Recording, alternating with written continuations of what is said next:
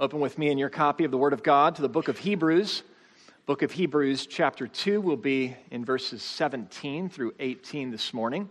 If you are going to be borrowing a Bible from us, you're welcome to do that, even to take it with you. That hardback Bible in front of you would be page 1002. Now, listen as I read God's Word. Therefore, he had to be made like his brothers in every respect, so that he might become a merciful and faithful high priest in the service of God, to make propitiation for the sins of the people. For because he himself has suffered when tempted, he is able to help those who are being tempted. And this is God's word for us, an encouraging word for us this morning. On a whim, I got in my little 2.5-year-old daughter's, 3-year-old daughter's face yesterday and said, "I will be your daddy forever." Forever. I repeated it in some different ways. I wanted to burn it on her soul. And I will do something like that with each of my kids. And sometimes these phrases, they stick and they make their way to one after another. But if it's coming out of my heart, I will say it. And I was going to bed. I do a little bit early, or go to bed a little early on Saturday night, and my youngest got in bed with me, and she said, "Daddy, you will be my daddy forever." And I thought, that's perfect. You have no idea what that means. She doesn't know what forever means. I would be shocked if she knew what forever means. She knows what lots of words mean. But she's learning to put words in a certain order, and she's learning to repeat words. And sometimes those words don't make sense to them initially, but they grow to take on meaning and become filled with meaning over time. In that case, it was a really important sentence I wanted her to hear, at the end of which came a really important word that she needs. Well, today's text comes to us at the end of a sequence of teaching, at the end of a section of teaching, and it is a word that we need. And in it, there is a word that may be new to us, even if it's familiar to some extent. To some of us, it may be brand new. Some of us may have heard the word and forgotten what it means. I'm a student of theology. This is my job. There are words that are common to describe theological convictions that we believe, summary teachings of the Bible, that I have to look up and remind myself, oh yes, that's right. That's precisely what the Scripture says. Well, this may be one of those words for you. I will tell you what it is a little later in the morning if you haven't figured it out already. I want you to remember it, and I don't want you to forget it, and I want to fill it with meaning for us this morning. It's a precious word representing a precious truth. This morning's sermon will unfold in 3 parts. 3 truths we need in the storm. These are storm-tossed Christians that need an anchor at the end of the line, like we have this word and truth at the end of a sequence of teaching. To anchor what we have been learning, so we need an anchor at the end of our line, that we might be saved and safe through the storm, and so that we might be sustained in the storms of temptation and trial. And everything we've been getting in this book of Hebrews so far, in particular these last 4 weeks, focusing on the necessity of the incarnation, the coming of the Son of God as man. All of it is needed. All of it is necessary for us to hold fast to in order that we might be safe in choppy waters and choppy winds, in temptation and in trial. And in this passage here, we have a compact summary followed by a climax of the last 4 weeks of teaching, followed by a concluding implication. Well, in the first place, a compact summary and a word to you and me. He is like you. Christ, Jesus, the Son of God, the eternal Son of God, He is like you. And you must hold fast to that truth if you are to be safe in the storm. Therefore, He had to be made like His brothers in every respect.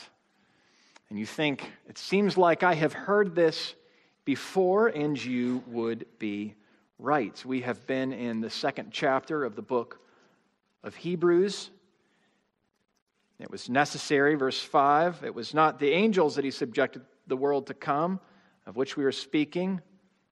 It's been testified somewhere. What is man that you're mindful of him, or the Son of Man that you care for him? You made him for a little while lower than the angels and crowned him with glory and honor. We don't see everything in subjection to him now, the author wrote, but we see him, Christ, who for a little while was made lower than the angels, crowned with glory and honor because of the suffering of death, so that by the grace of God he might taste death for everyone. There, he came. The Son of God came and he became a human. In verse 10, it was fitting that he for whom and by whom all things exist, and bringing many sons of glory, should make the founder of their salvation perfect through suffering. He was not ashamed to call us brothers, for he is like us. Verse 14, since therefore the children share in flesh and blood, he himself likewise partook of the same things. And now in verse 17, therefore he had to be made like his brothers in every respect. He's hitting a repeated note, and he's making an emphatic claim about what happened to the Son of God. And the Son of God was sent and came and became like us. And he says, in every respect. He was fully God, eternal God, the radiance of the glory of God.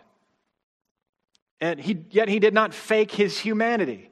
It says that in every respect he became like us.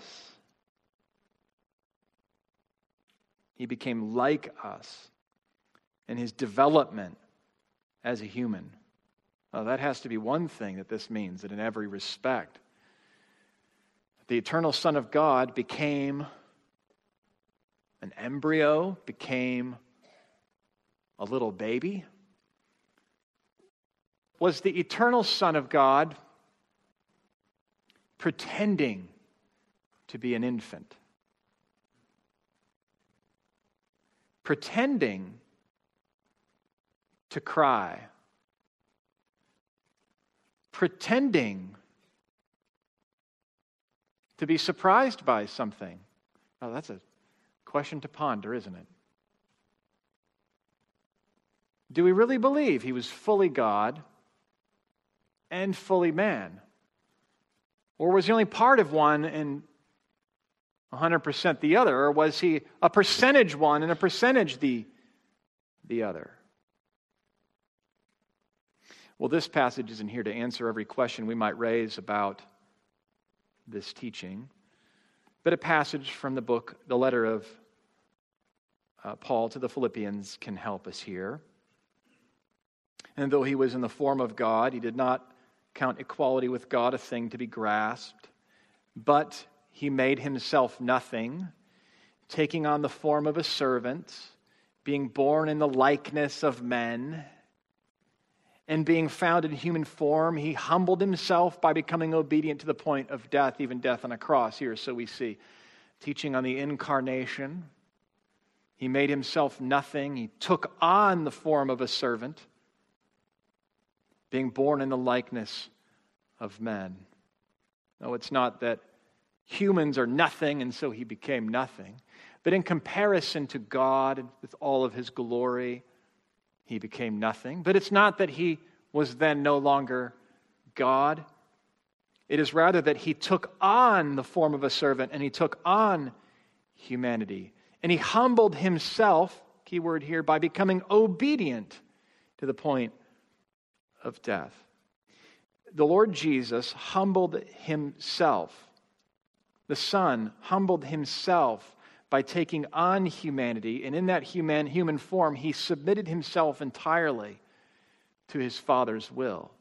In his human nature with a human will, he submitted himself entirely to the Father's will, which meant the temporary non-access to perfect knowledge, perfect expression of power. He wasn't walking around restraining himself at every moment from being some superhuman in strength, and he was submitted to his Father's will, and he submitted the exercise of his own divine attributes and qualities and abilities to the will of his Father. And for this time and for this period, a humble human life, which entailed being a baby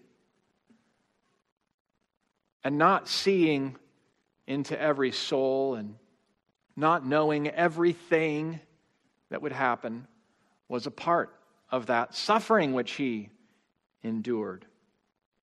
He became a man, and before he was a man, he was a little baby boy.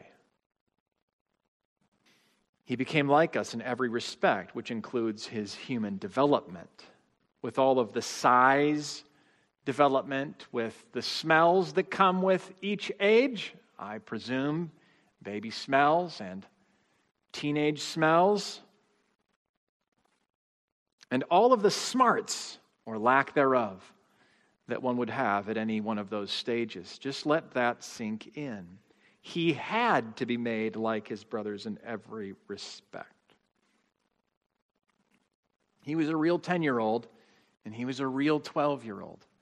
And as we'll see, that real likeness in every respect is a comforting truth. And it means that in a way that he couldn't otherwise help us. That's a crazy thought, but I think we have to say it from this passage. In a way that he could not otherwise help us, he is able to help us because he went through all of that. And to the extent that you're experiencing humanity in a difficult time, he understands what you're going through because he has been right there. This in every respect has also to mean every human experience, the experience of full humanity. Outwardly, our experience of humans physically, with the pains and the pleasures of what it means to be human. And inwardly, with all of the highs and the lows that are involved in being human. Some of us have more emotional range than others. Our highs are higher, and you may be known as a very happy and enthusiastic and exciting person. And maybe what you know that not all others know is that your lows are as low as your highs. And the Lord has made us not simple, boring creatures without feeling, but he has made us deeply feeling creatures. And the joys are a part of that, and in a fallen world, the sorrows are a part of that. Well, however your highs and however your lows, the Lord knows what it is to have a great day and what it is to be filled with great sorrow on a very difficult day. He cried at the tomb of Lazarus. The shortest verse in our Bibles, Jesus wept. And that's a comfort to us. And it says something to us about what he took on for our sake. That he was made like us in every respect, even that respect. In our human development, in our experience of being humans, and in our experience of temptation, which does not mean that he sinned, but Jesus was tempted. He had real temptation. And he really did resist real temptation in a real human body, just like you and I have. Now, he was truly God, but he was not faking his humanity. He was also truly and completely human, made like his brothers in every respect. Well, do you believe that Jesus was human just like you in every respect? Every respect as it concerns your humanity. There may be some obstacles you're not even aware of, just in the air that we breathe and the time in which we live, because of the spirit of this age, that are in the way between you and a clear and a firm grasp on this truth concerning the incarnation. And you need a good grasp on this truth concerning the incarnation, that Jesus was like his brothers in every respect. But there are two obstacles. We are tempted in this age if I could put it that way, to define ourselves, even our humanity, by the non-essential parts of ourselves or our experience. So we hear at times about one's lived experience. And it's true that you and I each have different experiences in this life. And some of us have it easier and some of us have it harder for any number of 1,000 and more reasons. And at times, this matter of your particular experience as a human, your unique, specific story as a human, especially as it connects you with a broader group, victim group, can be used as a ground or authority for what you believe or what you understand to be true. And unless somebody has walked in precisely your shoes and has exactly your unique experience, they can't speak truth into it. And so you have your truth based on your experience, your lived experience. And to the extent that someone can't understand the exact nature of your exact experience, they can't speak truth into it, even if that's truth from the Word of God. So we are ever tempted to define our humanity and to emphasize the non-essential parts of our human experience. We're also tempted to define ourselves by the anti-human parts of our experience. Here's what I mean. When I said, therefore, he had to become made like his brothers in every respect, I was thinking, and you were thinking, oh, wait, but he didn't sin. Yes, of course. And the author of Hebrews will add that qualification and emphasize that piece a little later in this letter. But perhaps one reason we wanted to say to ourselves, he doesn't quite mean every respect because he didn't sin, is because we subtly define what it means to be human by our sinful desires. And even in our age, as Romans 1 asserts, it's not unique to our specific decade or the place in which we live. Give ourselves to the trading of the glory of God for the glory of the creation and exchanging the truth about God for a lie. And whereas the exchange of the truth about God for a lie about God most clearly manifest, but in the exchange of the truth about our humanity, our gender, sexuality, the role of sex in marriage, all of this, but the exchanging of all of those truths about humanity for lies about humanity, so that we may invert the truth about us, so that we may invert the truth about God. Well, that great exchange is underway all around us, so that we are tempted to define our humanity by the desires that we find within ourselves, so that we might submit to those desires and call them good, and then define God accordingly. So we are tempted to define our human experience, our humanity, by the non-essential parts of our experience, the unique things about us, and we all have unique things about us. To make the main thing about us among the least important things about us, and one of the most unique or least important things about us, the main thing about what it means to be human. And we are tempted to define ourselves by the anti-human parts of us, and that's how I'm defining sin. Sin, in the perversion of sin, is actually anti-human. It's not just who I am.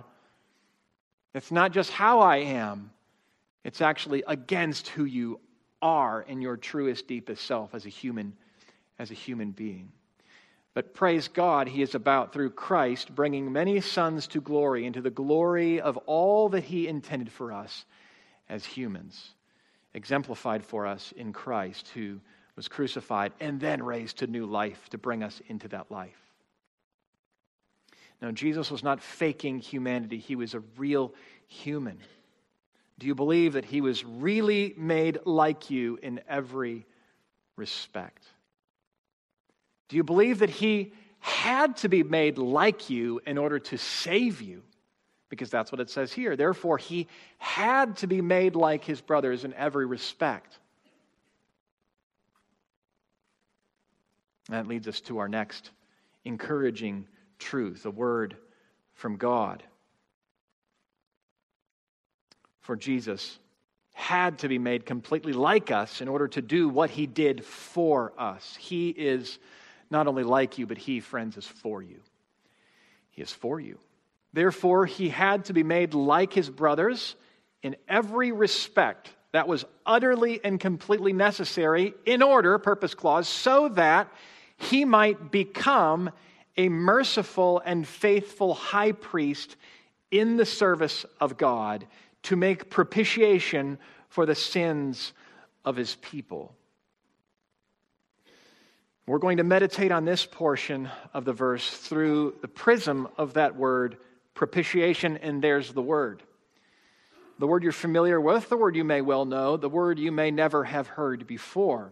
The word some translators debate as to whether they should translate it with this word because if you type it into Google, it might not know what it is. It's a word that is not used on the street, but it is a word, as I've suggested, that we need, and the Lord has given it to us. Well, what does it mean, and is it a mean word? I'll explain. What does it mean? Well, very simply, propitiation means to avert the wrath, used here, to avert the wrath of God, to avert his just judgment against our sin. It suggests that his judgment and his wrath was coming at you, for you, towards you, and not arbitrarily, but very specifically and on purpose, because you and I deserve it, but that Christ has propitiated that wrath. He has satisfied it. He has absorbed it. And in that way, he has averted it. A helpful illustration is that of a lightning rod.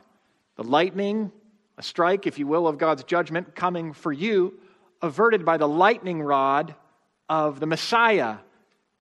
Christ, Jesus, takes that judgment, that bolt of wrath for you.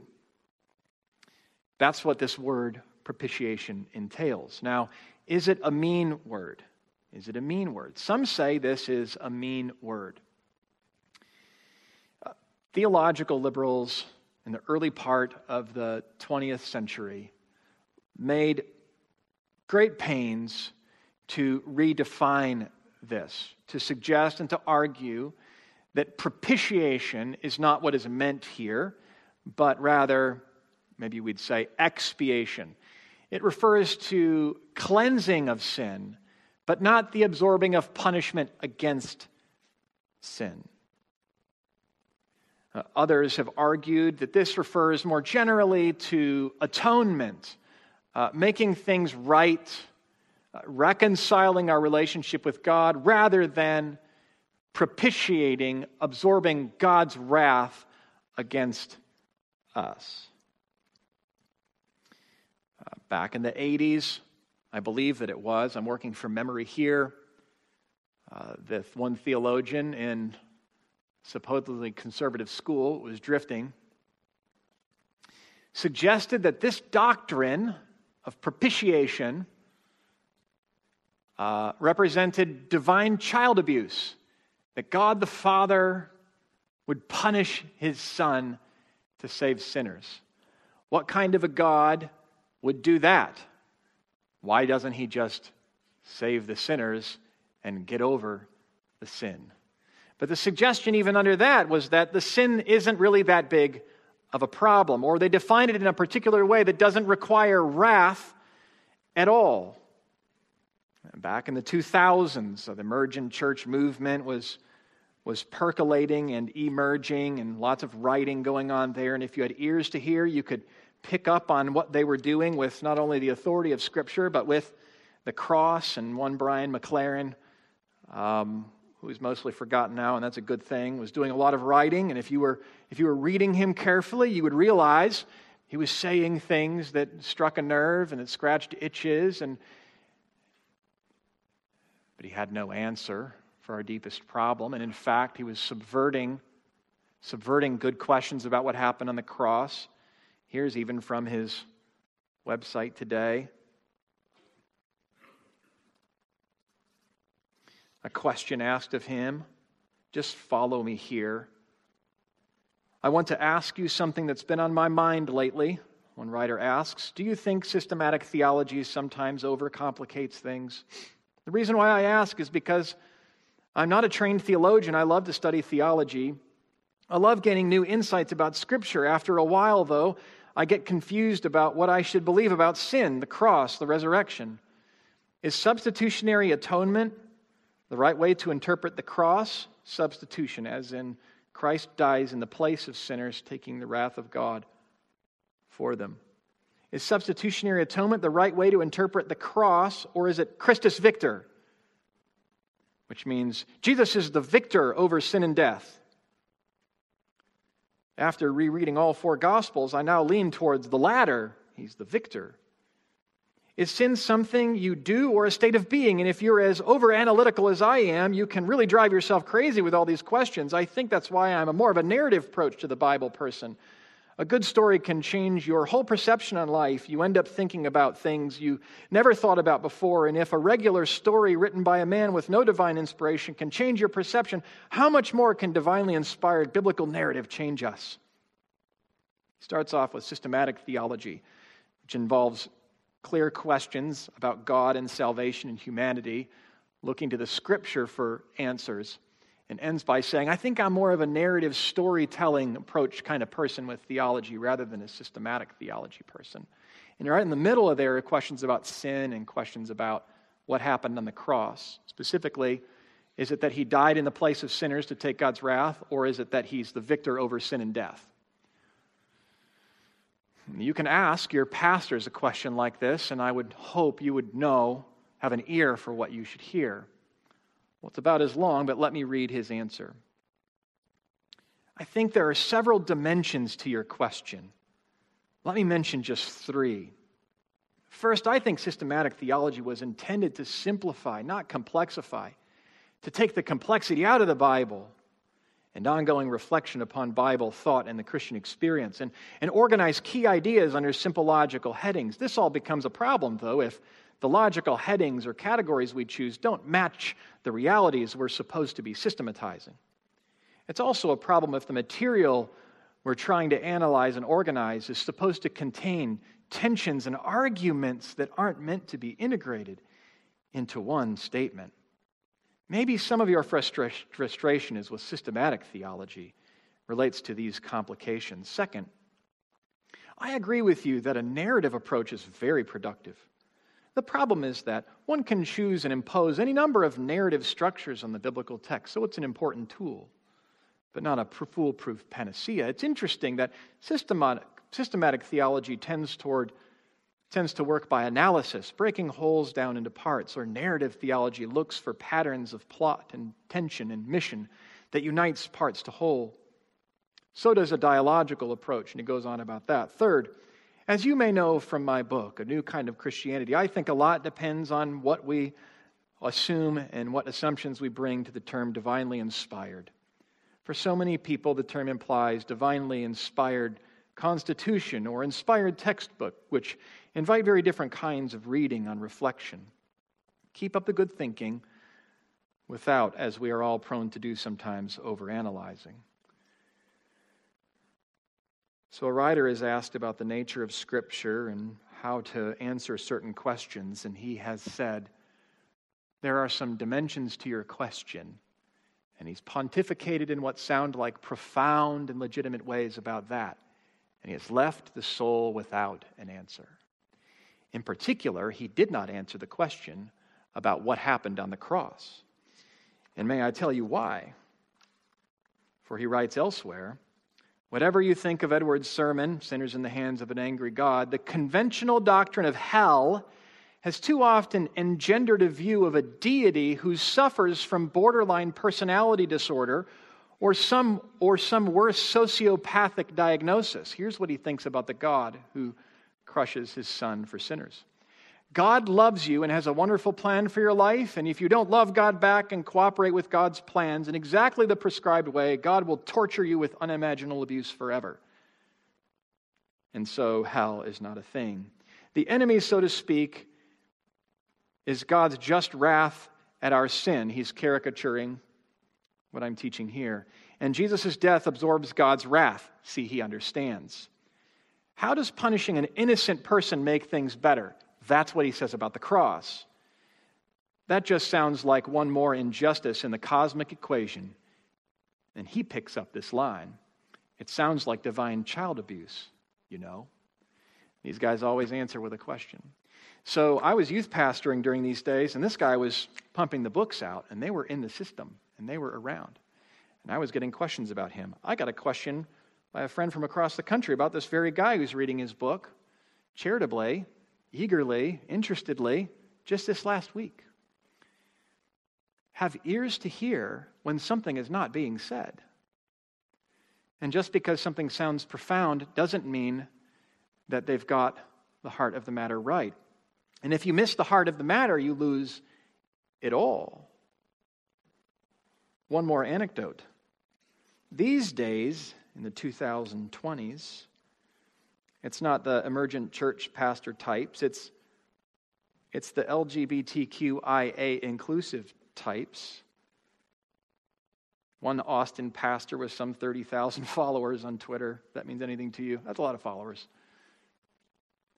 Whose Instagram page is just filled with comments on these issues that I just mentioned.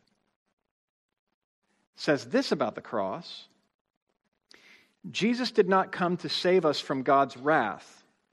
Jesus, who is God in the flesh, came to save us from sin and death, the true objects of God's wrath. The cross is where God in Christ destroys evil, not where Christ keeps God from destroying us. The cross and resurrection are certainly complex. I always use that word. But I fear we've taken a story about God crushing evil and made it into a story about God crushing his Son. We've taken a story about God destroying sin and made it about God destroying almost everything in us. But that's simply not true. The truth is that God doesn't hate humanity because we sin. God hates sin and the evil behind it because they hurt humanity. And of course, you read a line like, he doesn't hate humanity, and you think, yes. He so loved the world that he sent his Son. Category confusion, false dichotomies, and they slide right through it, a false teaching. And so you need to read more of the Bible than you need to read Twitter or popular books. But just look with me on the page here so I can show you that it's not God is against evil and the devil and sin, but for us. Verse 14 of chapter 2, since therefore the children share in flesh and blood, he himself partook of the same things. So this is why the Son became man, that through death he might destroy the one who has the power of death, that is the devil, and deliver all those who through fear of death are subject to lifelong slavery. So one way to look at the cross is to say Jesus dies as an example for sinners. He dies as an example of sacrificial love. And so the focus of the death is aimed at the sinner so that the sinner would follow in the example of love and sacrifice and be transformed by the example. Now that might preach. Another way to look at the atonement, using this very verse, is to say, no. The cross is not aimed at the sinner with an example. The cross is aimed at Satan with a ransom. And we're told that Christ died as a ransom for us. But then they press that image all the way and say, Satan was holding us hostage, and the reason why the Son had to come down was to take the keys, pay the ransom, and liberate us from captivity to Satan and to sin and to death. And you think, I think I hear it. But then we have to reconcile that with this. Therefore, he had to be made like his brothers in every respect, so that he might become a merciful and faithful high priest in the service of God to make propitiation for the sins of the people. You see, Jesus' work as one who suffers under the wrath of God against sin, which the sinner committed, to take away our penalty by taking it on himself, is how he frees us from the devil and from the fear of death. It is not that the devil held God and his people hostage until God paid some ransom, and the devil gets away with the ransom and God gets away with the people. And this is where systematic theology is actually very important, where we ask ourselves questions for how we might reconcile these very things. And we are led to Bible verses just like this. Our deepest problem is at the bottom part of this whole string of teaching. It is our own sin. And that's why we need a human to represent us before God, to take our punishment. And that is why he had also to be God, because we as humans, sinners that we are, cannot offer a satisfying punishment to God, but for an eternity in judgment. And there are plenty of passages that speak very clearly about this. Yes, Jesus died, and he is an example for us of love and sacrifice, but it is precisely because he died for his enemies, you see. Not just his friends. He makes his enemies his friends. Yes, Jesus defeats the devil and is victorious in battle, but there is no victory against the devil or against death apart from freeing actual sinners who were at enmity with God, who were guilty of sin and were receiving the just wrath of God, without freeing them from that. And that's why we need a merciful and faithful high priest to propitiate, to absorb the wrath of God against you and me. This all begins and ends with our understanding of the character of God and the condition of human beings. And if you're not willing to say that God is utterly and completely holy, and that human beings are utterly destitute and lost in ways that we can't even perceive because we're the sick ones who are blind in our sin, we confess that to be true about God and about us in the Bible, and we find an answer that deals with it right here. But if you're not willing to confess God as holy, and you're not willing to confess man as inside out, backwards, upside down, broken, sinful, rebel, enemies, every one of us, then you don't need a cross. But if you're a Christian pastor and you've built a following off of being a Christian pastor, well, it's kind of hard to leave all that when you start to have your doubts about hell and about sin and all the rest. So this is how I think half the time it happens, the theologian or the pastor. They're embarrassed for the basic beliefs of Christianity that make it a foolish gospel, a foolish religion before the world.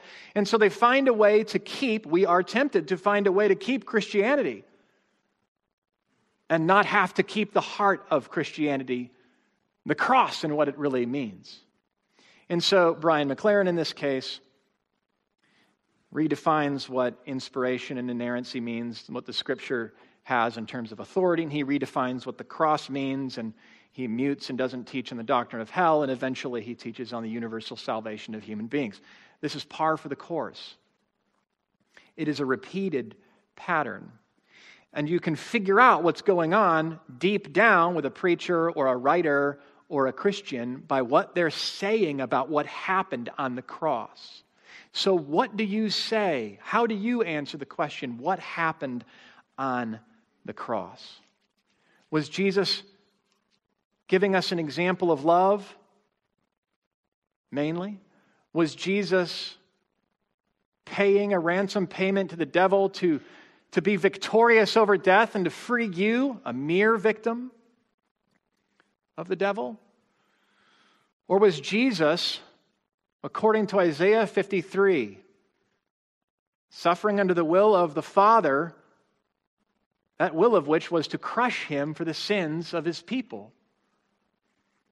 And is this mean? Is it mean to the Son? Is it mean to us that we would believe in this kind of God? Well, in the first place, he uses the word propitiation. But in the second place, he uses other words too. For Jesus became a merciful and faithful high priest. He became a merciful high priest. That word mercy is a word that's used of Yahweh in the Old Testament, the Lord, a God merciful and gracious and slow to anger and abounding in steadfast love and faithfulness. Psalm 145. The Lord is gracious and merciful. He's slow to anger and He's abounding in steadfast love. This is the one true God. If He is angry with us in our sin, and if He has wrath against a sinner in sin, it is only because He is a God who is slow to anger and we have brought Him there. Your kingdom is an everlasting kingdom, and your dominion endures throughout all generations. The Lord is faithful in all His words and kind in all His works, Scripture says of Him.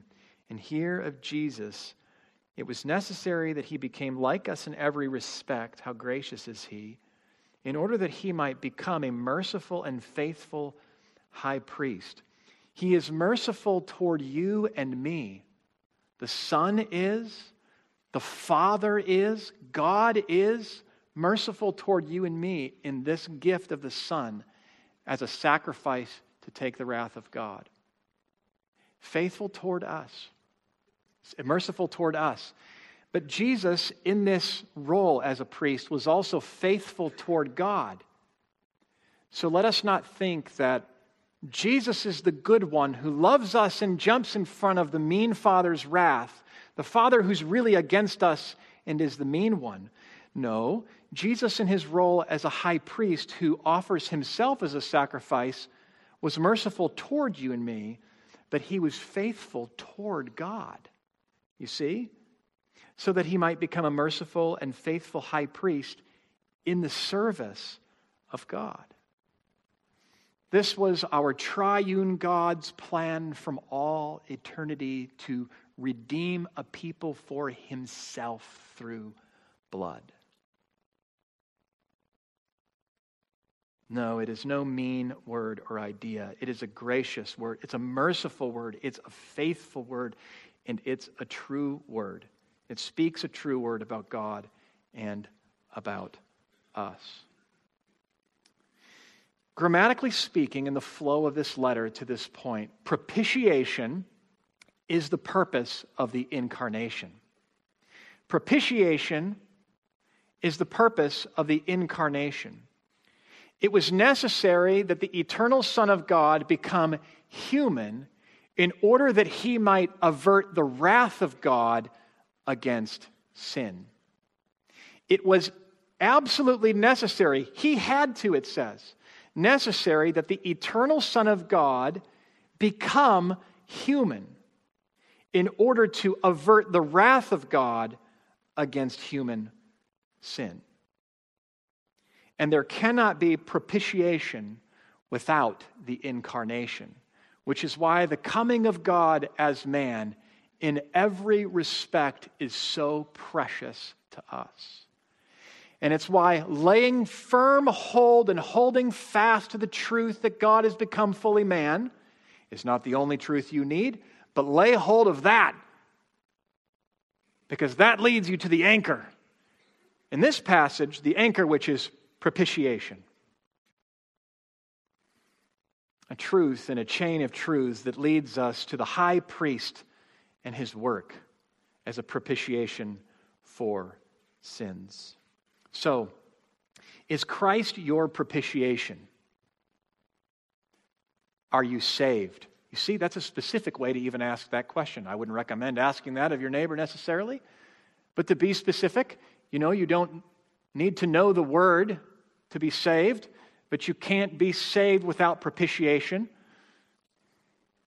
And so, in baptism interviews and in membership interviews, we ask questions about the cross, and we ask questions about what it means to be a Christian, and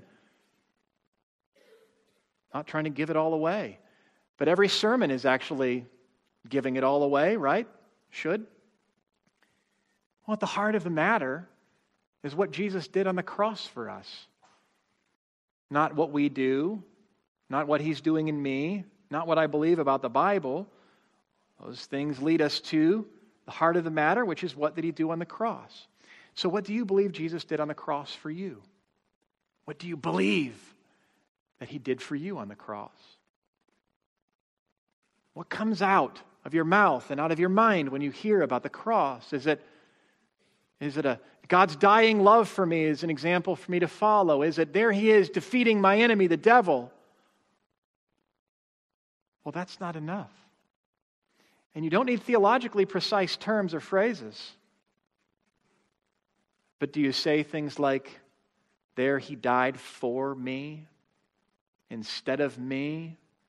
And if asked to explain a little more, do you say, well, because of my sin, he had to die to forgive me? Well, if you're talking that way, you likely get it. Talking about Jesus as a substitute in your place. And you're talking about Jesus as one who has faith in him. Let me read for you a precious passage on this matter of propitiation. In Romans chapter 3, the Apostle Paul writes, "For all have sinned and fall short of the glory of God." Do you say, I'm a sinner? I am a sinner? All have sinned and fall short of the glory of God and are justified freely by his grace as a gift through redemption that is in Christ Jesus. Well, what does it mean that he redeemed us, and how did he justify us? Whom God put forward as a propitiation by his blood, to be received by faith. This was to show God's righteousness, you see, because in the death of Christ, God is proving that he's righteous. He's let sinners off the hook to that point, but he's proving that he punishes sin. He's a just judge on the cross. This was to show God's righteousness because in his divine forbearance, he passed over former sins. It was to show his righteousness at the present time in order that he might be just and the justifier of the one who has, here it is, faith in Jesus. So because Jesus on the cross averts the wrath of God, all you bring to the table, which is really not the right way to say it, is faith. All you show up with is open arms to receive all that he gives. Salvation. All that he purchased by the blood of his Son, mercifully and faithfully to give to you. So are you saved?